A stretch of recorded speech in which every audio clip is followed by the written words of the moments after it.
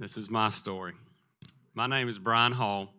I'm married to Shannon. We have two boys, Holden, who's a senior, and Davis, who's a freshman, both at Statesboro High. I've been a teacher for 22 years and a coach for about 27 years. We moved back to Statesboro in 2006 and started attending Grace shortly thereafter.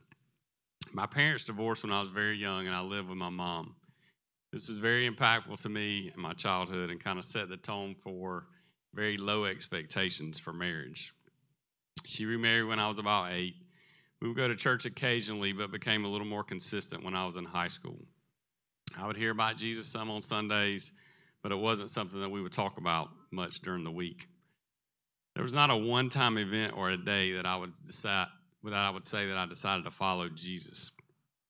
I think it was more of a slow process or journey for me. My brother, who is 5 years older, was a good role model for me. He began growing in his faith when he was in college and got married shortly thereafter. Their marriage has been a great example for Shannon and I. Many years ago, we started a small group here at Grace made of mostly young coaches because we thought that God could use us like my brother did for us. We had now been meeting for about 14 years. We thought we were going to help others, but it's been such a blessing to us to be able to grow and do life with this group. Our families have kind of all grown up together. I feel like God continued to pursue me while I was in college.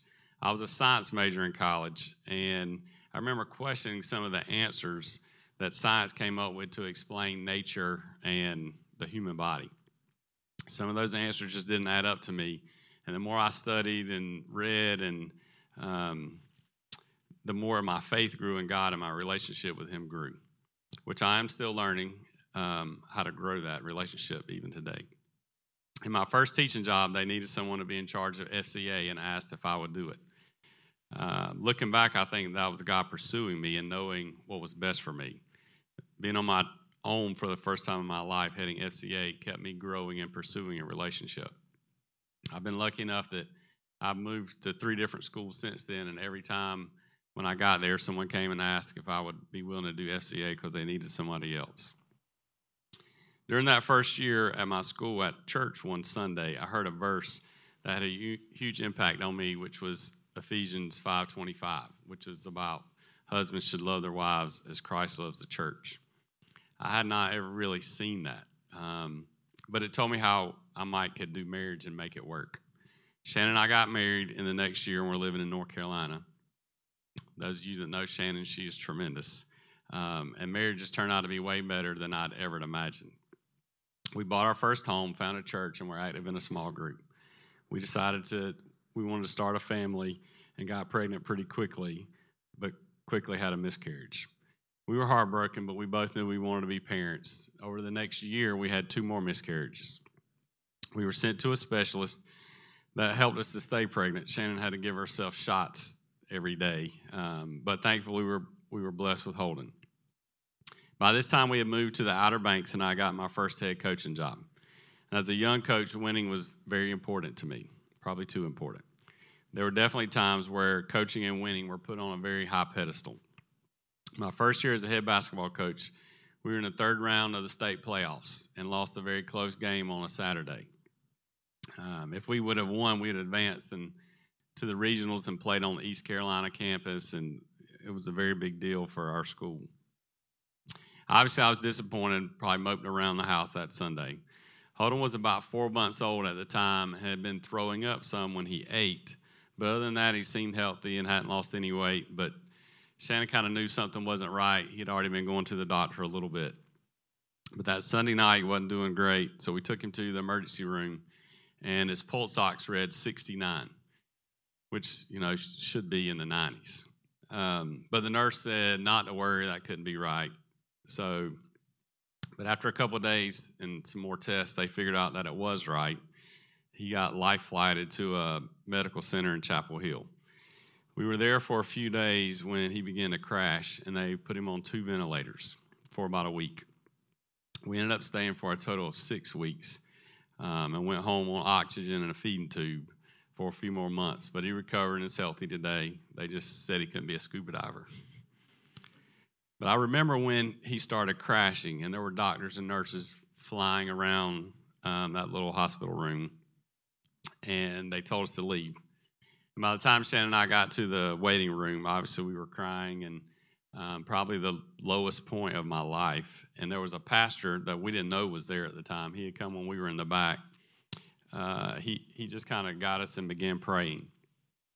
And even though it was the lowest point ever, I just remember the peace that I had after he prayed. Like, I can't really put it into words, but it was just a peace, even though there was still some very hard times to come.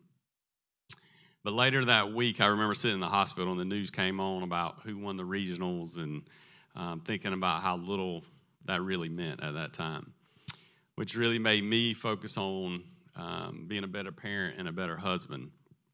It also helped me in coaching to not worry about just wins and losses, and to get to know my players and be there for them, many of whom did not have fathers at home.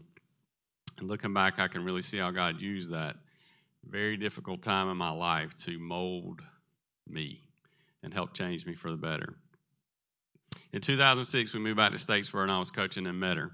Holden had just turned 2, and we joined Grace, and we're part of a small group, startup small group that following spring. We decided to try for another child, and we're excited, and immediately had 2 more miscarriages. We were sent to another specialist where they told us that what we had done before in North Carolina should never have worked. And after some tests, they were like, "You're not going to be able to have a healthy baby. You got one. Be thankful." Which we definitely struggled with that, but I was thankful we had Holden. Shannon wasn't satisfied, and just continued to pray and pray and pray. And eventually, God changed my heart, and we convinced the doctor to let us try what we had done in North Carolina, even though he didn't think it would work. And it did work, and we had our second miracle baby boy in Davis. I think my faith has given me a peace in life. It is such a relief to me to be able to live and know that I am not in charge. Jesus is. Life is full of what we see as ups and downs, but he will always find a way to use those ups and downs, even if we don't understand it at the time. He loves me every day, no matter how bad I mess up. And that is an incredible feeling to me, to know that I am loved unconditionally. Knowing that he is in charge and that he has something special planned for me in eternity is just a calming peace for my life. Thank you.